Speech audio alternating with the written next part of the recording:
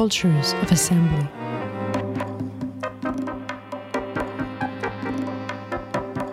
Cultures of Assembly is a project for spaces of agonism and democracies in the making. It is generated by friction, negotiation, and conflict, where the public sphere opens to new social and political practices. We engage in the discourse and spatial politics in the physical and the non-physical public spheres. We are Francel Kane, Maria Maric, Markus Missen, and Cesar Reyes. Today we are focusing on medium design with Keller, Easterling. Episode number 7. So your latest book is called Medium Design. And I was really wondering if you could explain to us and the audience what constitutes the medium. Well, I'm in dialogue with I'm in dialogue with media theorists by using this term, and media theorists who are thinking about elemental media, not media as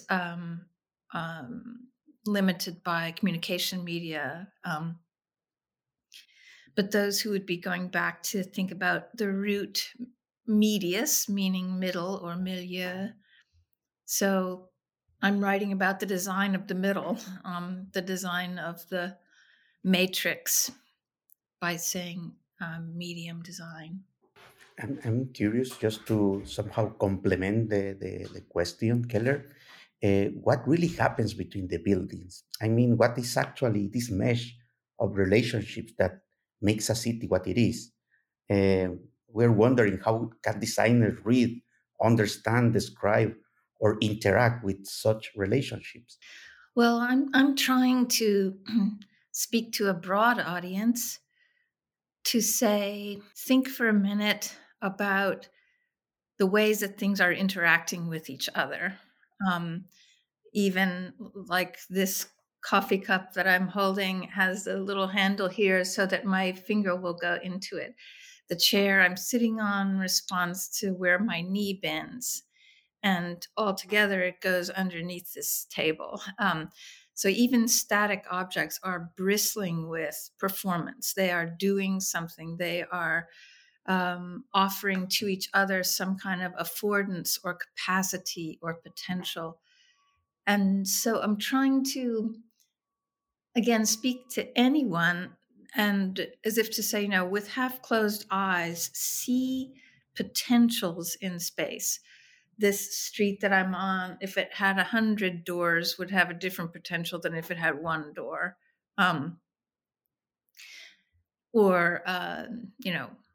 Like at the beginning of the book, I give another example of just like looking into your fridge and seeing all the potentials of the things that are there, their expiration dates, their possibilities for combination. Almost seeing the world like a periodic table of possible things that can combine and interact, be reagents with each other. So that's the kind of perspective I'm trying to foster throughout the book, is to see not just objects or lexical expressions, but an interplay between objects. Why is there a dependence on one thing and another? Or why is one thing a function of another thing?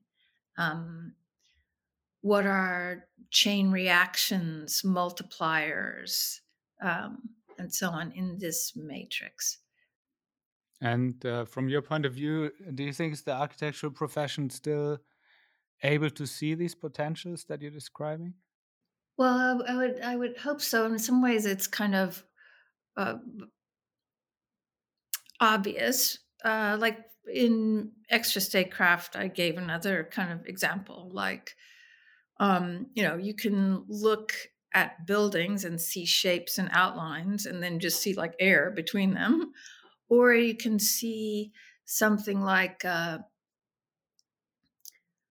a relationship and a multiplier. Like, for instance, the relationship between the elevator and the structural steel frame became a kind of germ that changed the crust of the earth in less than 100 years, or about 100 years. So that's a huge thing. It doesn't, you can't identify it in terms of the profile of a single building, but it is building technology, and it is just like ran like wildfire across the planet. That's a relationship, an interdependent relationship and a multiplier. And in your latest book, you also argue that design tools are often inadequate to address contemporary questions of power. And I think it's incredibly interesting that you somehow call for complications rather than solutions. So I was wondering if you could elaborate a little bit on this notion of the complication. Right. I am arguing that, it's a culture that longs for singular evils and singular solutions. And that's a very dangerous position, because there's a spectrum of dangers and evils. Not only capitalism, but capitalism and whiteness and xenophobia and fascism and femicide and caste and on and on and on. It's very dangerous to think of just a single target. And some of the power that I am identifying are that I've been looking at even since extra statecraft and enduring innocence are forms of power that manage to be bulletproof. Like the book Enduring Innocence, that was a double entendre. It's enduring innocence and enduring innocence. Their claims of being intact, of being Teflon, of being able to produce multiple lies and wriggle out of it. So the superbug kind of comes back again, or the bulletproof power comes back again in this book. And I'm trying to look at that kind of power.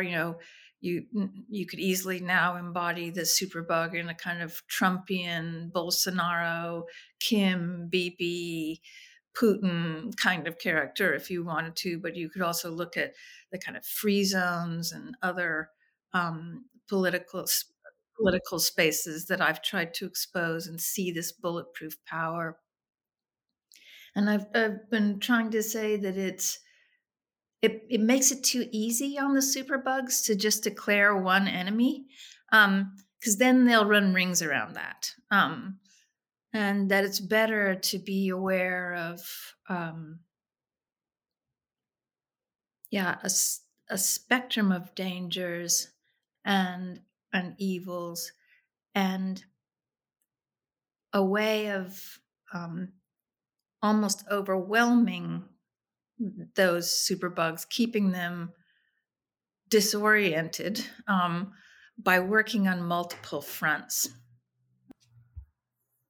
It's very interesting, Keller, how this binarism, let's say private versus public, left, right, female, male, has been the dominant narrative in our cultural system. Why do you think we kept installed in this binarism? That do you think that is there a possibility to go beyond it? And if it's a possibility, why this is not occurring? Well, I come from the left, and everything I'm doing is trying to is arguing from a position on the left and trying to persuade towards the left. And yet, in the same way that I'm not looking for singular solutions or singular evils, I don't know if it's always the wisest thing to make one's activism into just a binary fight. Again, a sort of like there's multiple things to work against, and that's a stronger position, it seems to me. So just making this kind of Manichaean struggle between left and right sometimes may not have enough information in it. There's more information in being able to see the spectrum, and also to be able to see who you might be able to persuade within that spectrum, uh, even those people who might identify as being on the right. It seems like a stronger activist position to be able to see that whole spread. Um, of course, if the purists at that moment will try to take it back to a Manichaean struggle, try to take it back to a binary. For them, that kind of position is, like, well, yeah, it was a betrayal uh, of the left. But that is, I think, a holdover of some um, enlightenment, modern enlightenment habits of mind that I'm also trying to expose. It's a mistaking of part for whole. Um, it's sort of it's a category mistake, actually. It's sort of seeing the whole in a part.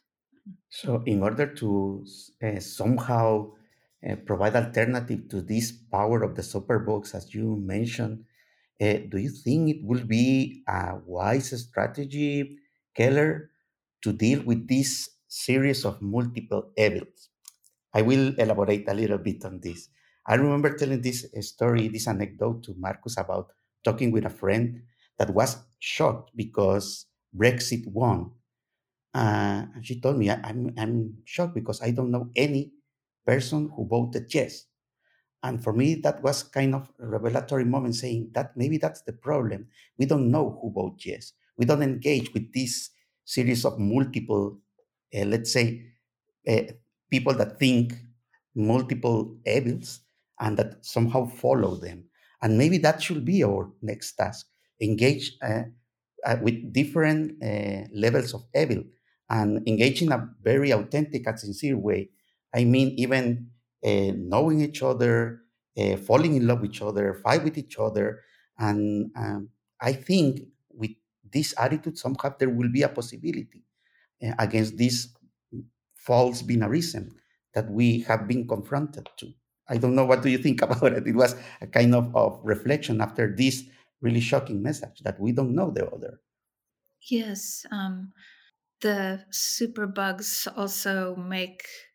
are also conflating and confusing left-right ideologies. So they're mixing it up, switching sides all the time, switching between what would have been a kind of um, but they're borrowing and confusing the ideologies of both sides in order to garner loyalties.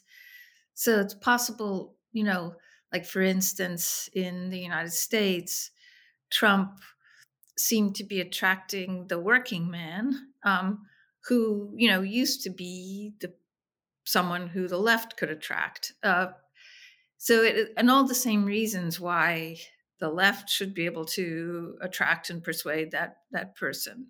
So it's uh, you know Trump has just managed to insincerely concoct a kind of rhetoric to attract them without providing policies that actually support them. Yeah, I agree with you that it's sturdier, safer, um, more productive to try to remain, a principled person on the left, but still find those messages that speak to anyone and get over false divisions. Which is essentially or let's say one of the kind of guiding principles of Chantal Mouffe's leftist populism. This kind of notion of, how do we address that audience from a different point of view? It's incredibly interesting question, I think, and also, let's say, connecting to you to what you're saying in your latest book, I was wondering, since you're talking about the superbugs, which maybe would also be interesting if you can explain to the audience a little bit more what exactly you mean by that term. But how do you actually fight those superbugs in inverted commas without nourishing them, you think? Yeah, I mean, they often, they don't have consistent content. They don't have a consistent message. They have a confused message that's filled with lies. But lies are good ways of keeping attention. And I've long been sort of looking at this the way that, um, a superbug knows how to tell a lie, how to tell a good lie. And it doesn't have anything to do with its distance from the truth. It has to do with how well it will bounce in culture, like the lie that Obama wasn't born in the United States, that Trump started, was a really good lie because it was easy to refute. So it got repeated twice as often by people on the right and then also by people on the left who said, "Oh no, he what? Can you see?" So that's an excellent lie. And they know they're not really the superbugs aren't really focused on content. They're focused on how much that whatever they're saying will bounce around in culture. And they move past content to work on our temperament and our disposition. They work on the kinds of um, potentials we were talking about before, the kind of invisible potentials in the room, the temperament, and so on. And they know that if they can keep everybody fighting, they can do whatever they want to with you. So it's really tricky to not nourish their fight. Sometimes starve them of the fight they're craving, and disorient them. So the idea that we were talking about before about kind of working on multiple fronts, working in ways that are not predictable, creating dissensus. And that's not to say that one doesn't also sometimes come out with a fight, come out with a normal binary, opposition, stand in the street and give it a name. Of course you do that. Activism is fighting, rioting, looting, sabotaging, marching, sanctioning, divesting, all those things. It often involves a binary fight. But in addition to those skills, I've long been trying to figure out how space might help us expand a repertoire of activism to disorient the superbug, to confuse them. And if I may ask, what's your position regarding social media in this regard? I am completely against social media. I don't understand the purpose of it. It distresses me to see my students involved in it. It's killing them. It's as you probably have read, this Harvard Kennedy Center researcher who's been studying the effectiveness of activism over recent years. And I mean, she's theorizing that social media also surprisingly drains away some energy from activist protest and demonstration. But I just don't understand why our institutions are still on Twitter, why my students are on Twitter, and was just yesterday saying, well, the billionaires in some ways make it really convenient for us because they accumulate so much wealth that they make a really easy target. And, if all of my students just like clicked off of Twitter, like with a keystroke, they could bankrupt this guy, and that would be a kind of really interesting form, a wake up. That would be a really interesting form of disorienting dissensus. So interesting, even more after the recent events of Elon Musk and the Twitter affair. Keller, in your book, Extra Statecraft, The Power of Infrastructure, you mention an unorthodox set of techniques that are maybe less heroic, but that can be more effective. I'm talking about gossip, rumor, gift giving, mimicry, comedy, distraction. Uh, how can you think these techniques can end up in richer forms of urbanity? Well, that's why I wrote medium design, because that sort of list that was an extra statecraft was not enough. It doesn't. It doesn't. It's anecdotal in a way. And what I was trying to show in medium design with a series of case studies, none of which are sufficient and none of which I'm saying are like the answer or something like that. In fact, the exact opposite. Just trying to give enough examples to rehearse a habit of mind in design that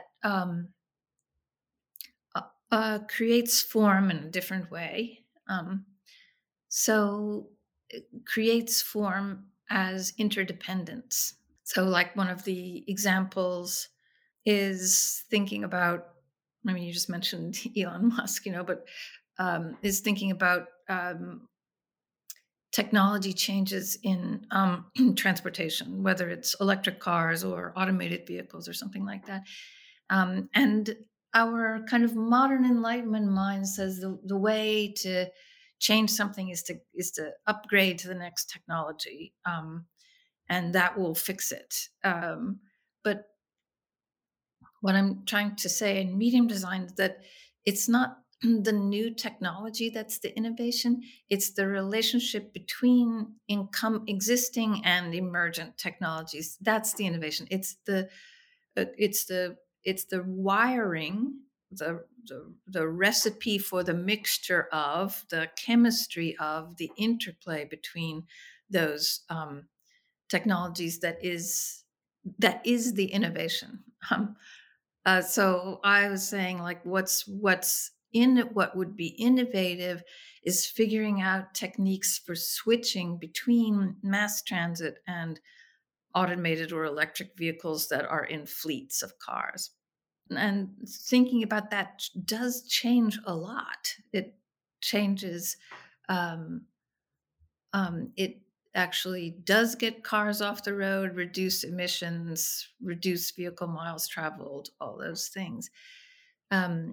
So it is the switch between those things that is the innovation, not the machine, not the new technology. So that's one example. But the book tried to look at several different kinds of examples like that. In some cases, it's an interplay of community. It's trying to look at failed capital control of properties and neighborhoods. And when they fail, when they fall off the capitalist ledger, putting them in new combinations, in making that an opportunity for community economies, for mutualism, for a kind of interplay in neighborhood that is forms of mutualism that abolitionists, Black feminists, indigenous, other thinkers, feminists, economists have long been talking about. So that's another example. Anyway, those are two examples of big kind of a family of examples, let's say. Maybe in this context, and also in the context of what is usually referred to as the smart city or smart city kind of development, I was wondering whether you think that, or maybe more generally speaking, what is the kind of technofix optimism, and to which extent you think about technofix as something dangerous? Yeah, it is a kind of throwback. It is part of that same conservative, modern Enlightenment mind that thinks that it's the next technology, which is the redemptive thing. Um, and it doesn't even matter how many times that's proven to be wrong. Um, it still is strangely persuasive. I see it now among some of my most brilliant students and colleagues, um, where there is a desire, where there's a sense that, oh, well, blockchain will now solve everything, like because it's a new technology. And um, when blockchain is putting many things back into an abstraction, like so many of the other financial abstractions that are capable of so much automatic harm by being kind of instant multipliers that run through these systems and kind of invisibly erase people and destroy people. So I've been trying to put forward information systems that are heavy information systems, that are lumpy information systems. I mean, long been saying that, as Gregory Bateson said, a man, a tree, and an axe is an information network. So the information that is in, well, like we were talking before, this cup, this chair, this table, they are in an interplay. That is information. And so also trying to kind of slow down the automatic harm of abstractions, financial abstractions and other abstractions, to kind of put between our hands a physical, spatial information system that is more,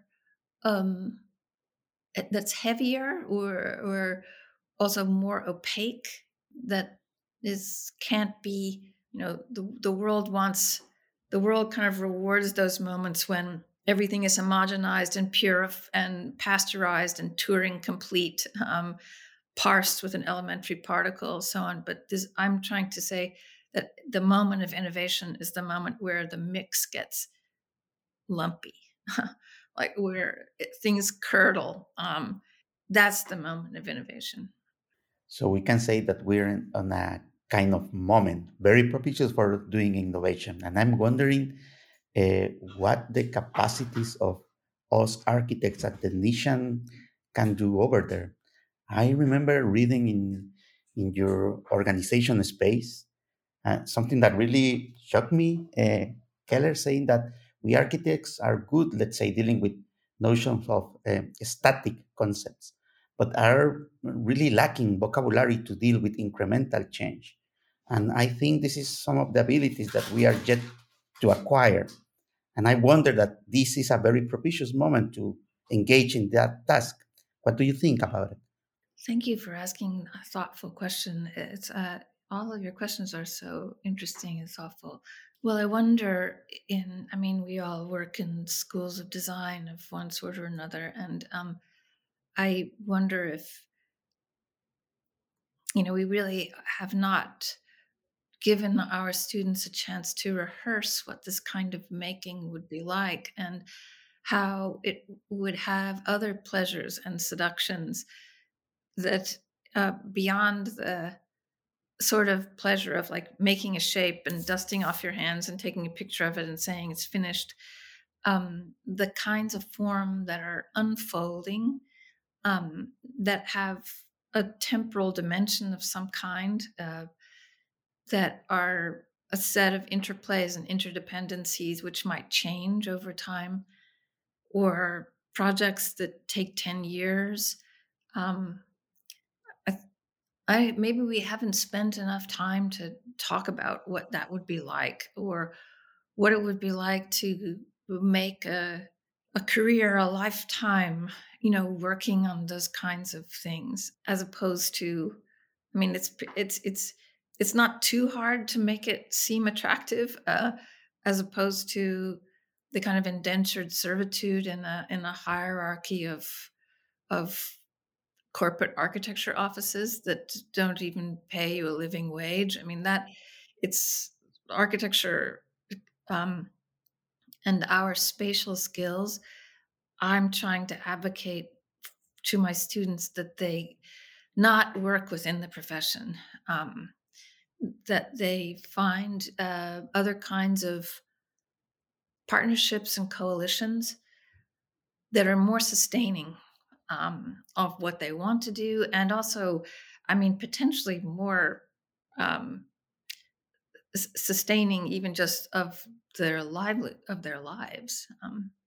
I think this is somehow revealing because we have also kind of been insisting this semester with our group of students about know how to read this underdeterminancy and also try to grasp the intangibles that are often left out of architecture education because we are really used to, let's say, deal with the final product, the final design, the final object, and forget all the richness that are in between them. So I really appreciate this comment. I think for all of us, it's a task of try to find in this new vocabulary and as a kind of translators, no?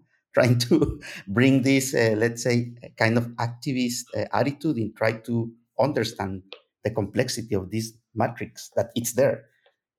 We have been not seen so far. Yes, and this possibility of these partnerships and coalitions, that's one thing which I'm working on within a university to to start students in that, put them in a kind of, I teach a university-wide lecture course, which is supposed to be kind of mixing chamber of all the disciplines, and where it's not just that architects need to go out and find another discipline. It's that those other disciplines also need to understand spatial variables, and spatial variables need to have more authority in global decision making, and in a broader culture. There needs to be, I think, more fluency in spatial thinking. Um, I think I should know something about science and psychology and math and economics and all those things, but I don't know if a broader culture feels that they should understand something about space, urban space. And so I'm actually trying to speak to a broad audience about this, to build this kind of spatial fluency. So yeah, the possibilities of the disciplines kind of coming together around um, spatial discussions, spatial variables, spatial practices, um, is, I think, hugely important now, and involves movement on the part of many disciplines, but might, I think, be really rewarding to our design students.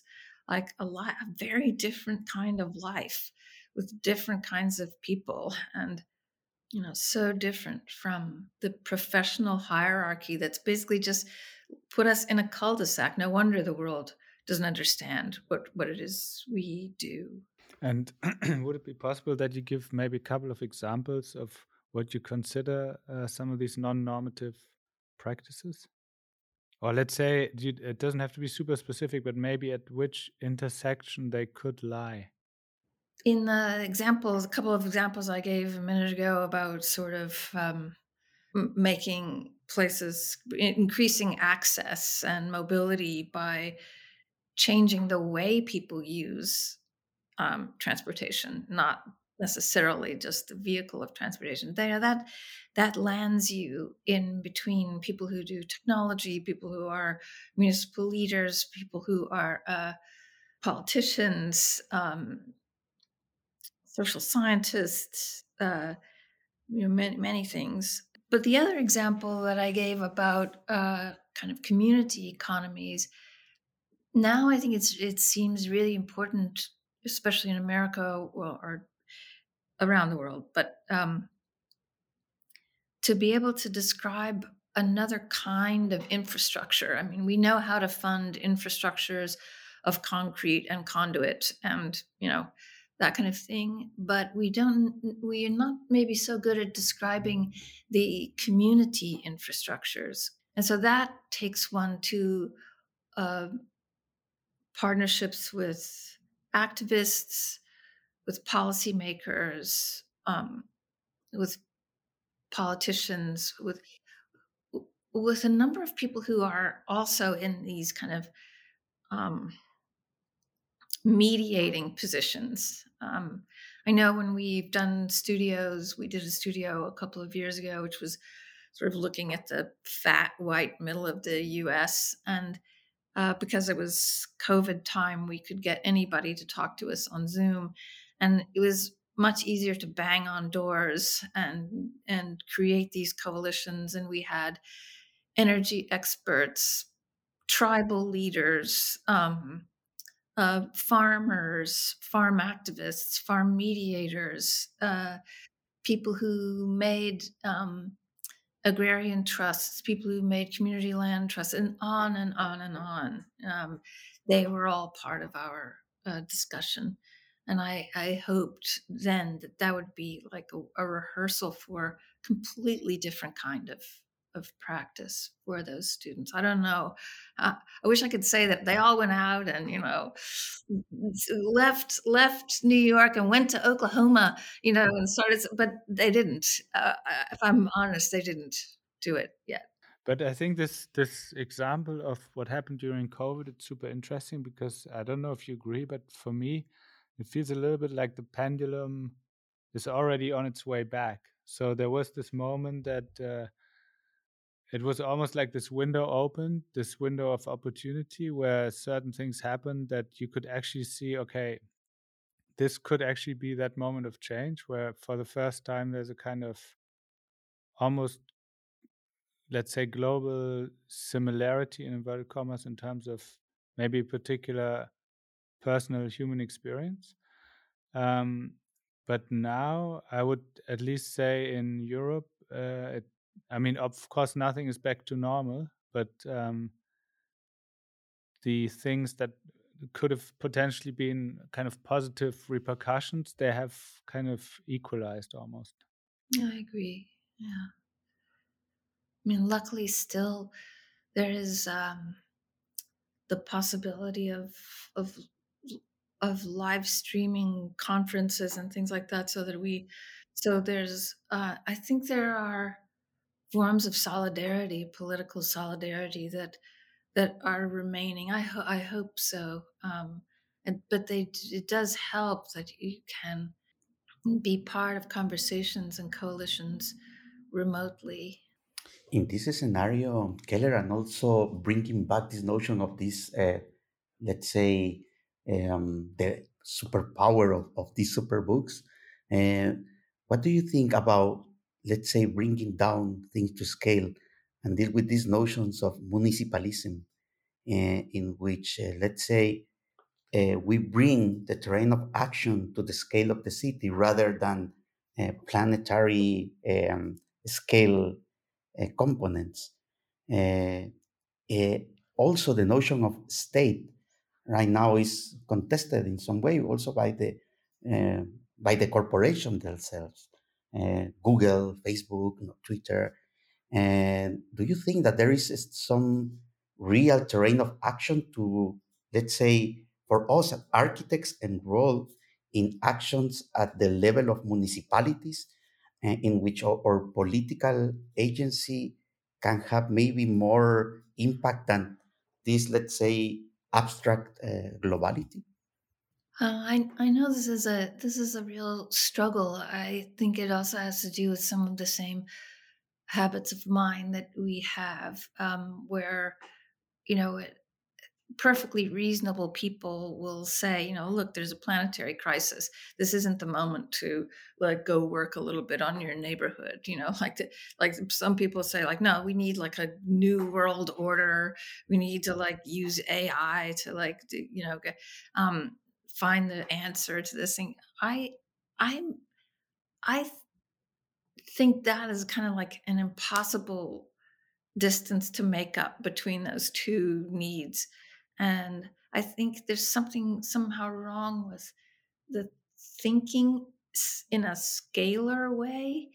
So if all of our discussions of globality, of the global and so on, sometimes evoke ideas about the universal, the world order, the singular solution, maybe the planetary is learning something more from, like what Anna Singh was talking about when she talks about a patchiness, um, where things are multiplied, but they aren't multiplied in a scalar way. They are patchy, partial, um, um, inconsistent. Um, And that is most convincing to me. So it seems to me that there are many things about um, that patchiness which um, can multiply around the world, um, but but not universally. That seems like it's a mistaken habit of mind. That's just not the way the animal or plant or humans necessarily work. So I think you are acting globally when you're acting locally, and you are. Um, it does seem also, though, that there's ways to index specific conditions around the world and start to build coalitions around them. Like, yes, it is my neighborhood, but what I might learn by building a community land trust in St. Paul, Minnesota, is incredibly useful to a community land trust in Puerto Rico. And what one community land trust does in an informal settlement in Rio speaks to another in Mumbai. Um, these very specific things also can share intelligence around the planet. This is super interesting. So then do you think, for example, that the, let's say, making possible of the sharing becomes almost a design project? Yeah, I tried to hint at this in a project called Many, that was I did it for the 2018, I think, Biennale in Venice. It's funny because to hoist it up, it looks like you're making an online platform or something like that, as if that was going to be the redemptive thing, the very thing I hate. It's like that a technology or a platform is going to be like this thing that solves everything. But it was just one way of showing the possibilities of combination and coalition.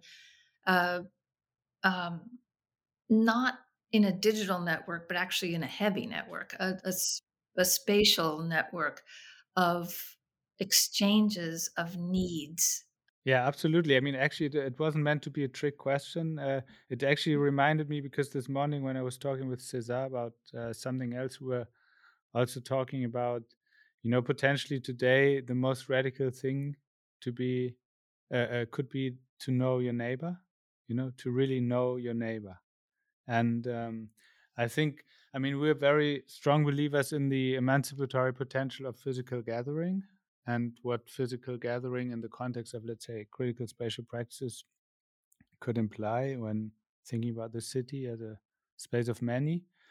And in this regard, I was wondering, what would you consider a spatial operating system for the city? I mean, you've written about it, but I'm just wondering, in this kind of current moment, and also talking again about COVID, and maybe, I mean, it's not the time yet to talk about post-COVID, but let's say now being in a period where we've already learned certain things from COVID, how do you think this may have an impact, maybe in general, but maybe more so in terms of your thinking? Like, how does it influence the way that you think about maybe an operating system for the city now? Well, I guess in the same way that one would talk about a spectrum of evils and a spectrum of dangers, capitalism, fascism, whiteness, racism, uh, xenophobia, all those things. Operating systems is plural. Like and patchy and redundant, overlapping, unnecessary, excessive, abundant. So I don't have an idea of an operating system. I just think there should be no singular dominant operating system, which is another reason why, social media probably is a little bit too dominant in its ability to organize. Yeah, so it's the redundancy. In all these things, I just keep saying, it's the mix. It's the mix. That's the important thing. And I mean, I was wondering, since you also talked about, let's say, the way in which you're trying to tell students about potential like non-normative forms of practice, how do you manage? And I'm also in a way asking this because I find it sometimes difficult myself, because I'm in a similar way, let's say, critical in terms of these non-normative practices, and also trying to communicate this to the students. But how do you manage to keep in a way optimistic, or let's say translate a certain optimism to the students? Because I think it's not an easy time to be in, and I think this optimism is also very important. So Well, I suppose, one thing is, it's personally exiting um, a modern Enlightenment framework and a modern Enlightenment hierarchy and a profession that's been based on that. It's finding ways to exit whiteness. And that's whiteness that's practiced by people who are white and people who are non-white, but just whiteness in general. That a way of exiting that kind of stranglehold is attractive. I'm not saying that it's easy to shift one's habit of mind, but it is attractive to be able to really rearrange your mind, and the kind of habits of mind, the whiteness that attends it is like it's like the water that the fish can't see. So being able to somehow really see that, to really see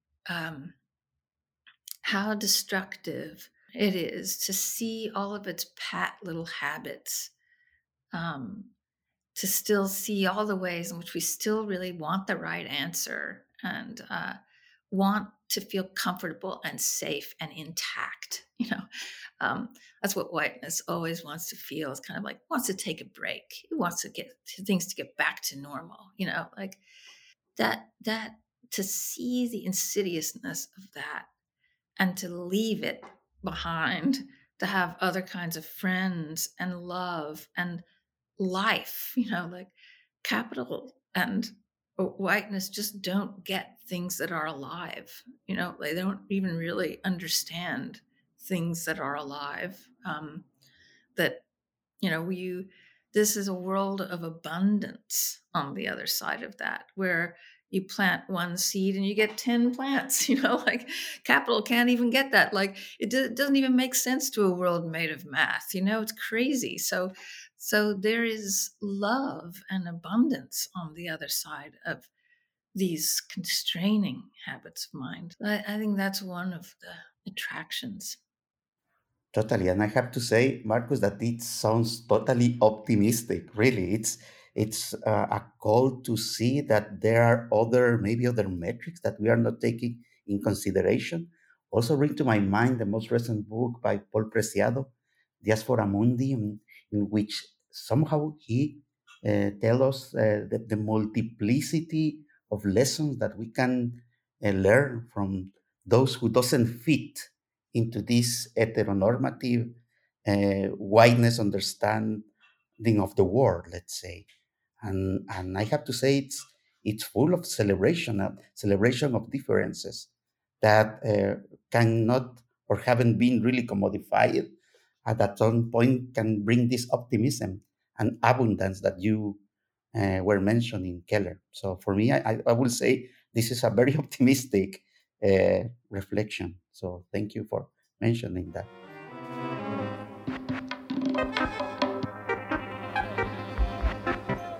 You just listened to the 7th episode of Cultures of Assembly, a podcast and research trajectory of the new chair of urban regeneration at the University of Luxembourg.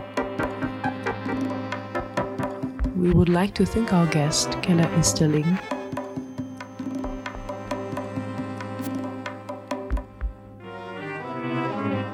This podcast series is a collective work. At the Chair of Urban Regeneration, we produce immersive research by exploring site-specific materials alongside publics and their narratives. We also share experiences by engaging into conversations with international researchers, artists, curators, politicians, economists, and activists. The soundtrack was made by Ugne and Maria. Thank you for listening and stay alert.